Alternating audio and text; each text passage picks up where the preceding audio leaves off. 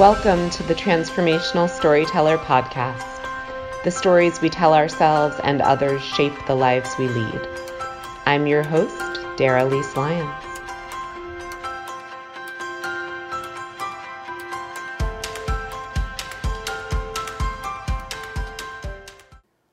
Welcome to another episode of the Transformational Storyteller Podcast. My guest today, Greg Holtzman, has a story to tell about using an adverse situation in his personal and professional life to impact the world in a positive way and to create a whole new life experience than the one that he originally anticipated. All right, my name is Greg Holtzman. I'm the creator and host of Philly Famous Podcast, on which I interview Philly's most dynamic creators and leaders. I've done about 80 or so episodes, and I now have a TV show under the same name with Temple University, TUTV. How I got into the podcast, I'm a lifelong Philadelphian, also a lifelong athlete, and I went to a school in Ohio called Denison University to play D3 basketball. In my first 2 years, I suffered 4 concussions, and my playing career ended after the third one, which was at the end of my sophomore year. And during the periods of recovery, I really couldn't watch TV, I couldn't read, I couldn't exercise. So all I did was listen to podcasts, and that became my life for like 10 hours a day, just sitting in bed listening to podcasts. And I got super into them. And when my career officially ended, my doctor said you can't really play any contact sports anymore. I transferred to Temple. And I was still, really recovering. It's honestly taken me over 2 years to fully recover. I'm about 95% right now. But when I transferred to Temple for my junior year, I still had a lot of time on my hands, and I figured I would start my own podcast and base it around highlighting the city that I missed so much when I was away at school in Ohio. And that's how it was born. And it started out as a fun little hobby for me, a way to just spend some time not, pitying myself. And it quickly grew, and it's still growing. And for me, it's just been a way to kind of reinvent myself and find a new identity. And like I said, I now have a TV show with Temple, and I'm going to graduate next December. And it's been, like I said, a way for me to kind of redirect my life.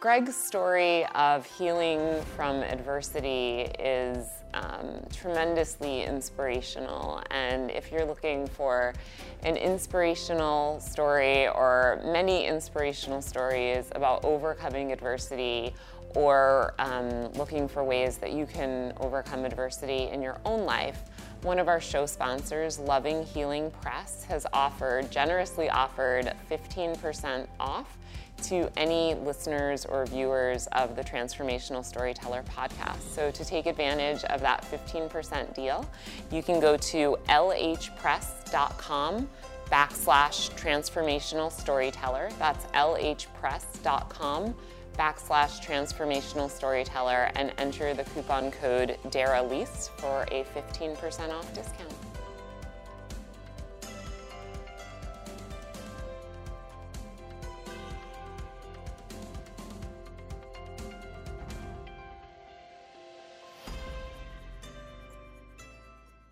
Greg, thank you so much for being here today. It's amazing to have you on, and I'm really excited to dig deeper into your story. Well, thank you for having me down here. I had to return the favor of you coming on my show. Yeah, I know, and we'll definitely. I was interviewed on Greg's show not too long ago, and so we will put that in the show notes for people, absolutely, so that they can listen to that.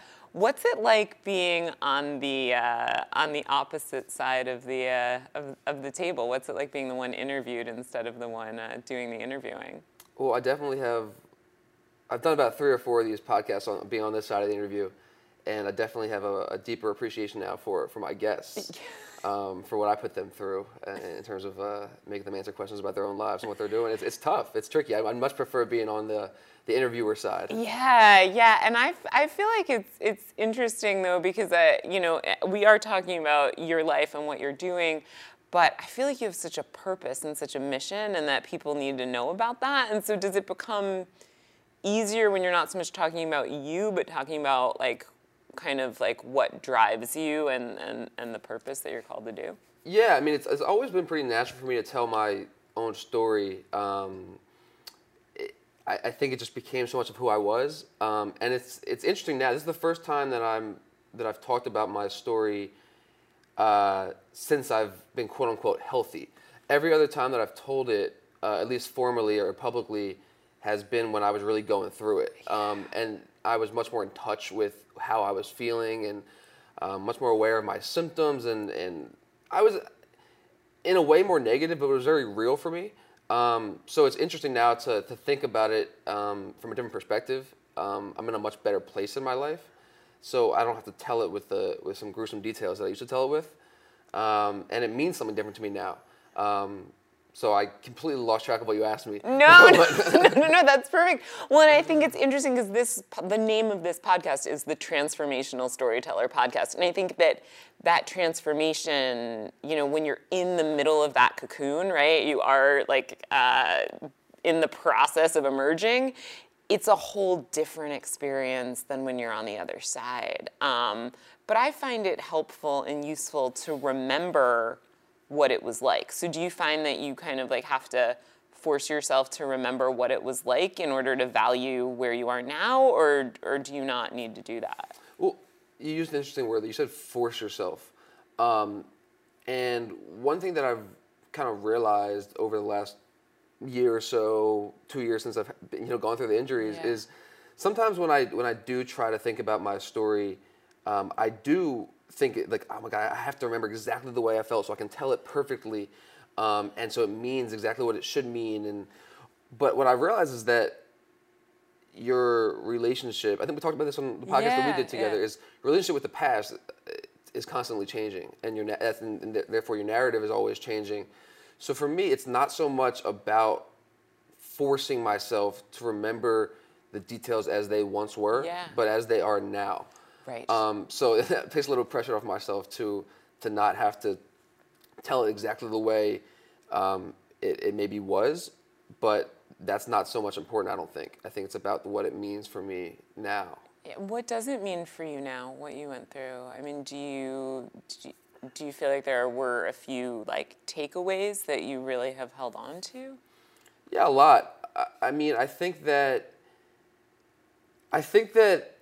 there was a lot of times when I was really going through it where I thought I would trade anything to not be going through it. Like I'd be like, I don't care if I'm not successful in my life or my life doesn't take on any meaning. As long as I'm not feeling the way I do right now, I will live that way. Yeah. I will live a very normal, comfortable life. As long as I don't have these symptoms and I'm not feeling the way I do right now. That being said, now that I'm healthier, I don't want my experience to go away. Like, I want that to be what I went through because I think it's made me who I am now, and it kind of it's all paying off. But again, if I were to spin back into where I was, I probably would change again because it was just so painful and uncomfortable in the moment. But now that I feel healthy again, that experience has so much positive meaning. Yeah. So it's a tricky balance to understand that something, adversity and tragedy, it makes you who you are, but it's not fun to go through. Oh no, it's excruciating to go through, and I think that excruciating pain sort of needs to be felt. There's nothing to do but to feel it and to muddle through. And you had mentioned previously, feeling a sense of self-pity, and I kind of wanted to ask, what's it like? I mean, here you were this incredible athlete. I'm sure you're still an incredible athlete, but you had a trajectory, a certain trajectory that you were thinking your life would take of playing college basketball and having these hopes and dreams. And so, what level of grief do you have now, or did you need to go through to sort of get to where you are now? Well, grief. So I didn't really explain it too much in my little intro story, but the grief from losing basketball wasn't really the main thing. It probably took me when my basketball career officially like ended, and I knew I wasn't going to play anymore. Yeah. That maybe lasted a month or so of the sadness of losing a big part of my identity and what I really love to do. But after that first month, when my health was still getting worse and worse, the grief became, okay, am I going to live a normal life? Am I going to be a healthy human being? Yeah. And that's when like a real deep, heavy depression set in. It was much deeper than losing basketball. It was, am I going to be able to read? Am I going to be able to like go to school again? Yeah. And then beyond that, like, am I going to be able to be a functioning human being? That became a real fear and a real worry. So that level of grief was a completely different thing from losing a sport. Right. And it sounds like because you were so worried about that, and because that in and of itself was so painful, it almost like eclipsed any concern or any ability to think about, the more surface level things, right? Like that it was so deep that you just had to... I think that if I had gotten, at any point in the last 2 years, if I had become healthier earlier, I would have then, had time to sit back and think about losing basketball. But now that it's been over 2 years, and I'm just now getting healthy, like I've been through so much that basketball just feels like a lifetime ago. Yeah. Whereas if I think like it only took me a couple months to heal, I would have then really reflected on basketball and probably, I probably would have been pretty sad about that. Because it would have been so present or so recent that I would have lost it. That would have been so fresh in my mind. But now that it's so far away, I've gotten back into working out in terms of shooting and getting back in shape. I mean, I haven't done any contact or anything like that, but I've stayed in touch with the game. But I mean, like you said, like the sadness of losing it was just so minuscule in comparison to the reality of what I was going through. Yeah. Well, and also, I've had some concussions myself, and my experience of having a concussion is that there is the very real depression of, okay, I can't function in my life, or, I'm in pain.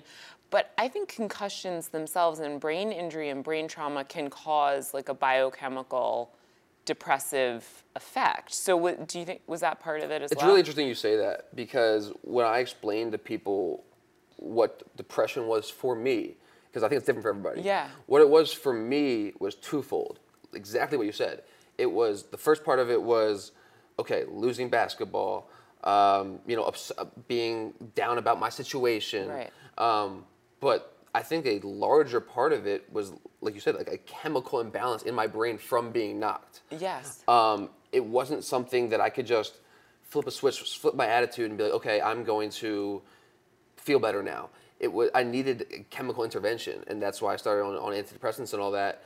But you're exactly right. Like the actual knocks to my head caused a chemical imbalance. Oh my gosh, absolutely. And that's why, CTE is so talked about and so prevalent. And why, I did some research on this because I went through it wasn't the same thing, but when I had my concussions, like the brain swells. It's almost like you get a bruise or something, and your body wants to swell, but there's nowhere for it to go. So your brain is just swelling in your skull, and it's just painful. I know you mentioned that all you could do was sit, in a dark room and listen to podcasts, and then that in and of itself creates a lot of pain. So I guess I want to ask, like, looking back now, do you remember like when things sort of started to shift for you, or what was the catalyst to starting to kind of feel physically better? Well, yeah. What was difficult is that I've had a few of those moments and then setbacks. Yeah. So I've had 4 concussions, but I've had about 20 what I called irritations, which were like minor little teeny bumps that everyone goes through, like everyone has in everyday life. But for me, I was hyper acutely aware of these bumps. Yeah. And they would cause about a week more of intense symptoms. So like some people might call them new concussions. To me, they weren't, because they were just a week long of, exacerbated symptoms. So I've had about 20 of those. So this past summer, I started to get healthy again. I was working out again. I was starting to because for me, exercise has always been the last straw. I could read and I could watch TV and all that kind of stuff with barely any symptoms, but exercise was always the thing that really got to me and really messed my head up. So this summer I got to a point where I was exercising again, and then I had another major setback, and school started up, and it just all spiraled downhill again. And I went. What I thought was I'm at ground zero again. That was the wrong word. Ground zero is right. means something else. But I was at the bottom floor again, and I spun myself into a deeper depression, and I also had been off the medication for a while. So I had to drop out of school for the semester, and so this was in September. We're now in March. I went to a concussion kind of specialty place in Orlando called Plasticity Brain Center, where they were apparently doing this innovative work with brain injuries and using new techniques. And I was there for a week. Okay. And I was a little disappointed. It was. I thought I made some progress, but I was disappointed because I didn't feel it wasn't the magic bullet I was looking for. Right. So I came home. I was still doing their exercises 3 or 4 times a day for about another month, and I still wasn't really getting better. And I got back on the antidepressants, and then that made all the difference. At least at the start, it was crazy. My main symptom over the last 2 years has been dissociation, which other people call fogginess. It essentially feels like you're drunk and hungover at the same time. You feel like you're in a dream, you're not really there. Right, yeah. And I would feel that 24 hours a day, every day, for months at a time. And I can't explain why or how, but the antidepressants really almost cured that. And I can't explain the science behind it, but when I asked my doctor, he basically just said the antidepressants just make your brain work better. So maybe he couldn't give me an answer, but the antidepressants really helped that. So there was the Orlando treatment, there was the antidepressants, and then to clear up the last bit of symptoms, I started using CBD. Really? Okay. Which I'm not sure if everyone knows. It's a buzzword right now. But CBD is the strain of marijuana that's not THC. It doesn't get you high. It just has medical benefits. So a friend of mine who has concussions recommended it to me, and I started taking it every day. The oil, and that kind of cleared up the last bit of symptoms. And for the last month and a half now, I've been exercising every day. I've been going full force in school, and I've had no more restrictions. So I think I feel about 95%, and I may never get above 95%. Yeah. But I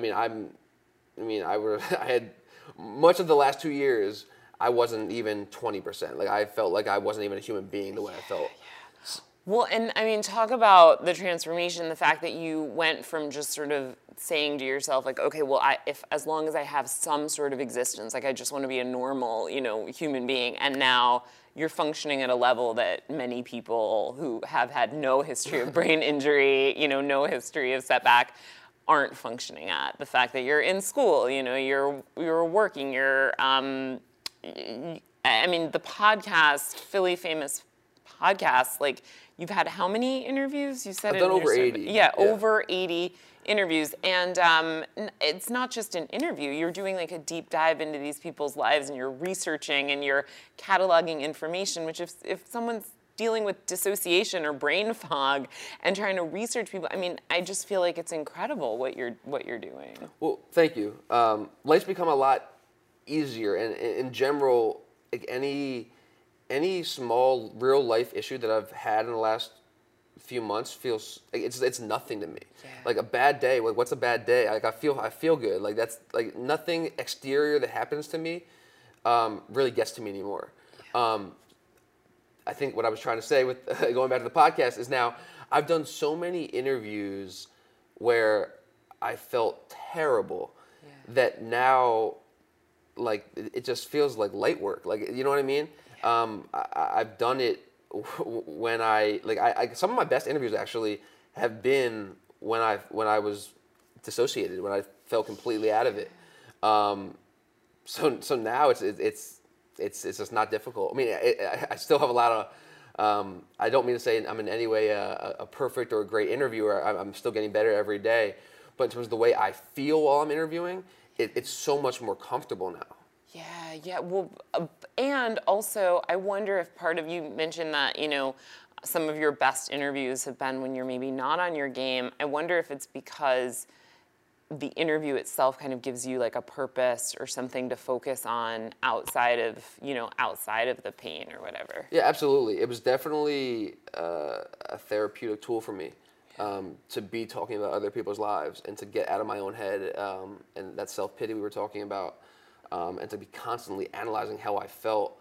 To be able to like sit down and take like you said, take a deep dive into someone else's life was helpful for me. Yeah, well, and I mean, I wonder, because you're young, I don't know exactly how old you are. You're 22.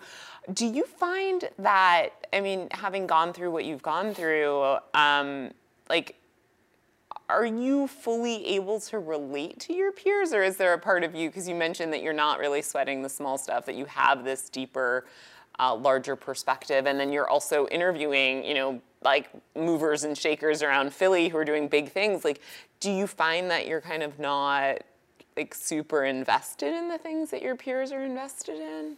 Well, I think everyone goes through their shit. Like everyone has a trauma at some point in their lives. Mine just happened to be when I was between the ages of 20 and 22. Right. Some people go through it when they're younger. Some people go through it when they're older. I'm very fortunate to have an amazing family. I have tons of support.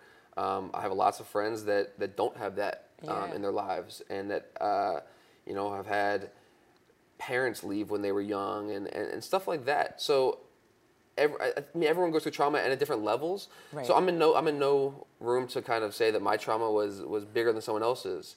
But like, I mean, so yeah, I think it is interesting. I think that it's allowed me to connect on deeper levels with some people, whether they're my age or older, right. because I've gone through something real. Where before what I went through, like I think I liked who I was, but I didn't really have a story to tell, and I didn't really have something deep to connect with people about. But now that I've gone through something that has put me into a depression and has really impacted my daily life, I now can really connect with others that have went through similar situations. Yeah. So I didn't really answer your question there, but yeah. No, I feel like you did, and I was also, I read up on you. There's some really great articles about you and what you've gone through, and one of them was speaking about, and I remember too in our interview together, you talked about this, that like you had been exposed to a lot of different people from a lot of different walks of life your whole life because of basketball, because of different things. And so I wonder if having that ability to kind of meet people where they are and also like understand that everybody does go through stuff. Like I wonder if that's something that came even before the accidents. Yeah, I think my awareness of all that has always been there. I think the empathy from it didn't really develop until what I went through. So yeah, like you said, growing up, playing basketball, but also the schools that I went to allowed me to be around and be friends with people from all walks of life. So I grew up kindergarten through 9th grade. I went to an elite private school, Penn Charter, and I had friends there that I had one friend that has a hockey rink in his basement, an ice hockey rink. That type of wealth. Yeah. And then I needed a life change, and I went to Central High School for 10th grade through 12th grade. It's the most diverse school in the country, like statistically. It's 30% white, 30 Asian, 30 black, and 10% other. Wow. And, I had friends there from all different parts of the city, all different parts of the world, different cultures. And, and I had friends there that shared a bed with their own brother. Such different levels of socioeconomic status. But, it's not that I only knew people like this. Like I was really good friends with people from all over the spectrum. Yes. And that's always allowed me to feel well versed with lots of different types of people, and that's been huge for me as an interviewer. And that's something I didn't really think about until recently when I was asked about that in a recent article. Is that's really helped me to be able to listen to others while I'm interviewing them and really be able to understand their stories, because I have really close friends that have like I said, have been from all walks of life. So that's been helpful as an interviewer. Well, and I think, you mentioned empathy. I think that is the great, human unifier, right? That we all have pain, we all have trauma, we all have, areas of ourselves in our lives that we wish were different. We all have things about ourselves that we like, and I think that that ability to connect with people sort of regardless of the top layer circumstances is really, is critical. And the more connecting with other people that we do, the more aware we are that we're all basically the same. Yeah. Right? Yeah. We all have the same fears, same insecurities. Yeah. Yeah. Yeah, we all go through life at like I said, different levels and different times, but we all go through it. Yeah. Well, and I mean, in terms of kind of fears and insecurities and things that we're going through, I mean, you've just come out of this incredibly painful time, and I'm wondering, what are the next sort of steps for you? What are the things that are next, in your life, the challenges that you're wanting to take on? Well, it's funny, my mom is stressing like crazy about me getting these internships. And again, like we talked about, for me, I'm going to try hard to get these, good internships, but this is not something that's going to stress me out. It's not something that's going to bring me down, because I've been through so much worse. And for me, just feeling healthy on a daily basis, being around good people, eating good food, exercising, that's what's going to make me happy. Yeah. Everything else is gravy. So yeah, I mean, I've been grinding with my podcast, and I have this TV show now, and I would love to continue on this path to be a high-level interviewer. And for that to happen, I'm going to need to do well in school, and I'm going to need to network and get jobs. But again, that to me, that's not going to cause any emotional pain. Right. Yeah. Well, and how does the sociology fit within that life view?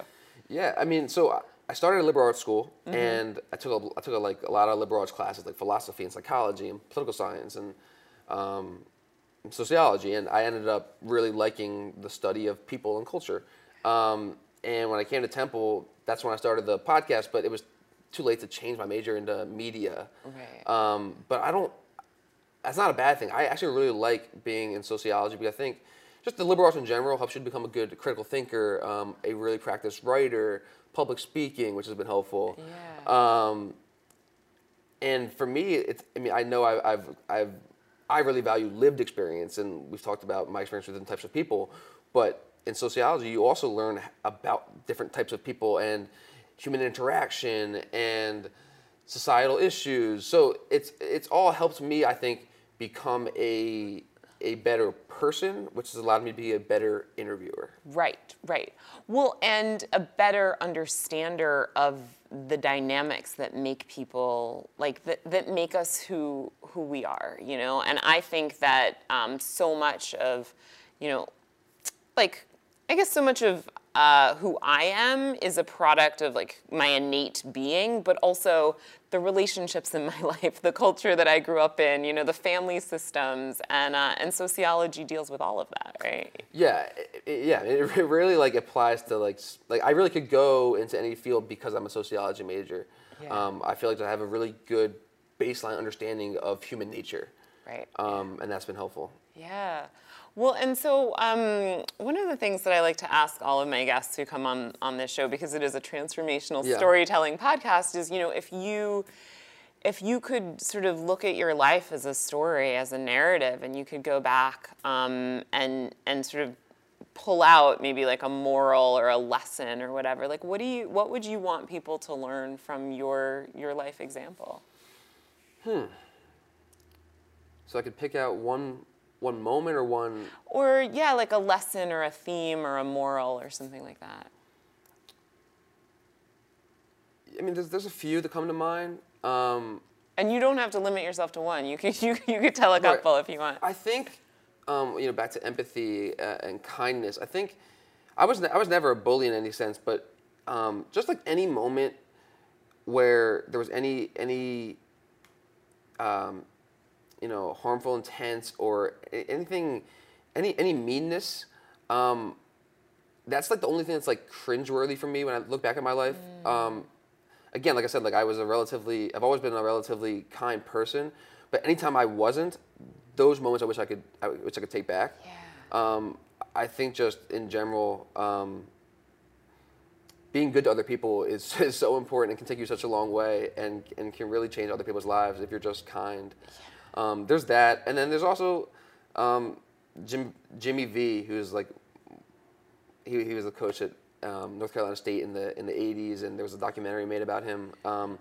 He died of cancer, and his quote at the ESPYs in his last ever speech was, "Don't give up, don't ever give up." And not to get too morbid, but there was like real moments in the last 2 years where like I was very close to giving up, and I think just for anybody going through any real tough issue or trauma, just knowing that it can always get better. Yeah. I think that's so important. Especially like you said, like the chemicals in my brain were fucked up. So like I had to really dig deep to really get myself through what I was going through. But what really just stuck in my mind was like it can get better and it will get better.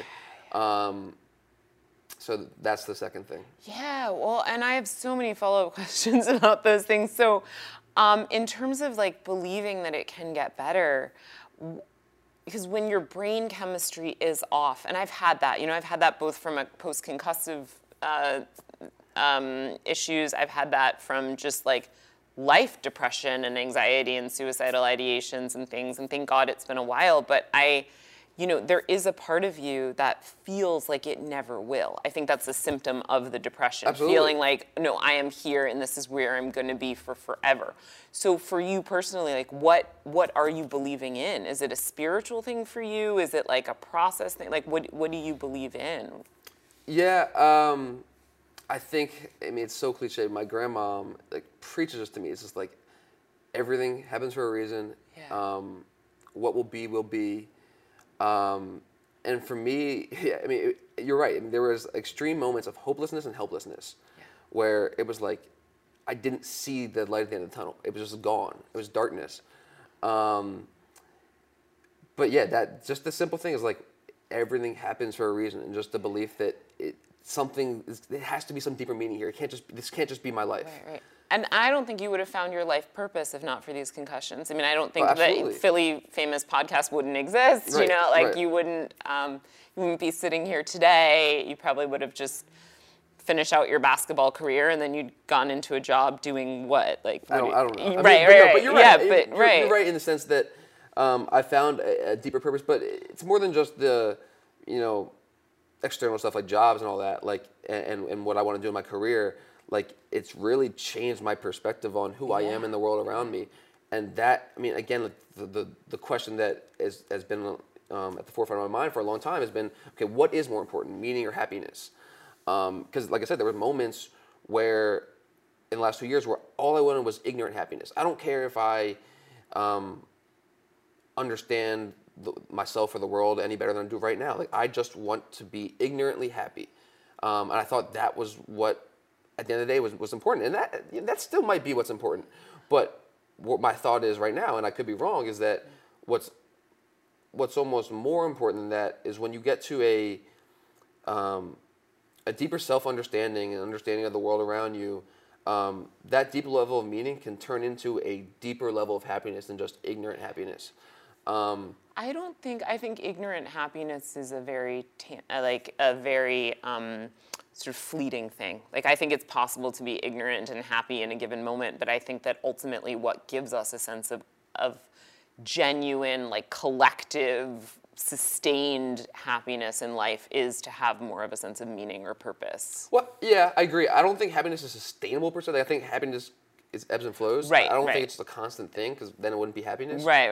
It has to be compared to something else. But I think that. Hold on, I lost my train of thought. So I think that to achieve real meaning, you have to go through some sort of trauma. Yeah. And I think that my theory, it hasn't been proven yet because I haven't got to the other side of the mountain. My theory is that when you go through a deep, deep trauma, inevitably going to be quote unquote like woke to the world Yeah. and the ugliness in it, and that's going to set you into depression. And once you get out of that depression, I think there's another side of the mountain where it's a really deep, genuine level of not bliss, but of meaning and happiness Yeah. but it has to be born out of pain. Well, and I mean, I can speak to that a little bit from my own experience, being, years on the other side Right. of eating disorder and depression and all that. Is that I agree with you. I think that like there does come this like moment of awakening in this experience of it, but also because of the nature of being a human being in this world, I find that like it's possible to have that happen and then go back into like being unwoke or whatever. Like I feel like that meaning is something that like it doesn't just happen once. It's like you mentioned exercise. It's like you can exercise once or even for a week or even a month or a year, but then if you stop doing it, those muscles kind of go away and atrophy, Right. and then you have to kind of like do it again. So I think we all go through a lot of different adverse experiences in life and get to the other side a better person for them. And that's why the process of self-discovery doesn't end. Yeah. Like, it's not like, oh, just because I went through what I went through, I'm now who I'm meant to be, and that's it. Like, no, life's going to go on, and I'm going to go through more trials and tribulations and much more moments of self-doubt and self-discovery.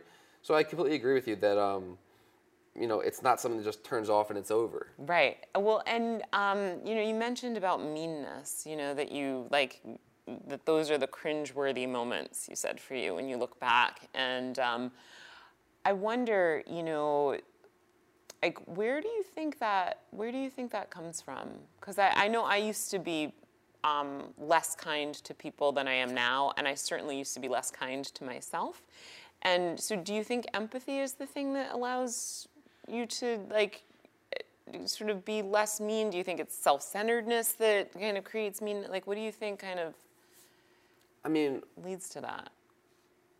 What's the real purpose of not being kind to somebody? Like, that to me, I think despite the seriousness of my circumstances the last 2 years, I have actually begun to take myself much less seriously, and take the world much less seriously. And when you really break it down and you think about how small you are in comparison to the universe, I just went off a tangent, but like, what's the purpose of not being kind to somebody? Right. What's that gonna achieve for you or for anybody else? It's just putting negative energy into the world, and who needs that? Yeah. Well, and I think the kinder that we are to other people, the more connected we feel to them, and to ourselves. I mean, I think that really, in terms of like, to bring it back to the sociological perspective of what you're studying, like, I mean, I think that being unkind to anybody, it's like, it creates this sense of false separation, right? And then there is no way to really connect with them. Well, all like animosity and meanness is really only stems from your own fear and insecurity. It's really never about the other person. And once you're aware of that, even if you still feel those insecurities and that fear, the awareness that's what you're feeling prevents you from taking it out on others. Oh my gosh, well, this has been so great. I feel like I could talk to you for hours, and I felt that way when you interviewed me. So definitely I want to make sure that people know kind of like where to connect with you. So if you could just tell all our listeners and viewers kind of where to find you and where to find Philly Famous Podcast, that would be great. Absolutely. First of all, thank you so much. This has been great. Yeah. Philly Famous Podcast, you can find that on iTunes, Spotify, Google Podcasts, wherever you get your listening. It's Philly Famous Podcast. We're on social media on Instagram at Philly Famous Podcast, on Twitter at Philly Famous Pod. We have a website at phillyfamouspodcast.com where you can find all the episodes, the 80 episodes, plus I think we now have 5 or 6 TV shows up there. They're on the website. It takes you to YouTube. We've done Aaron McKee, Mark Vetri, Nicole Marquise from Hip City Veg, Chill Moody, one of Philly's best rappers. Those are the TV shows. So you can find all that on the website. You can feel free to reach out to me through there. An email, it's just greg.holzman@gmail.com. Would love to connect with anybody. Always looking to collaborate, have new guests. I think that's about it for me. Yeah, well, that's a lot, and we're definitely going to put that in the show notes so that people can, link up with you there. And thank you again. I've learned so much, and I'm inspired to be kinder, and I'm also inspired to really, reflect on the things that matter and the things that are meaningful, and to not take life so damn seriously. So thank you so much. No, thank you so much.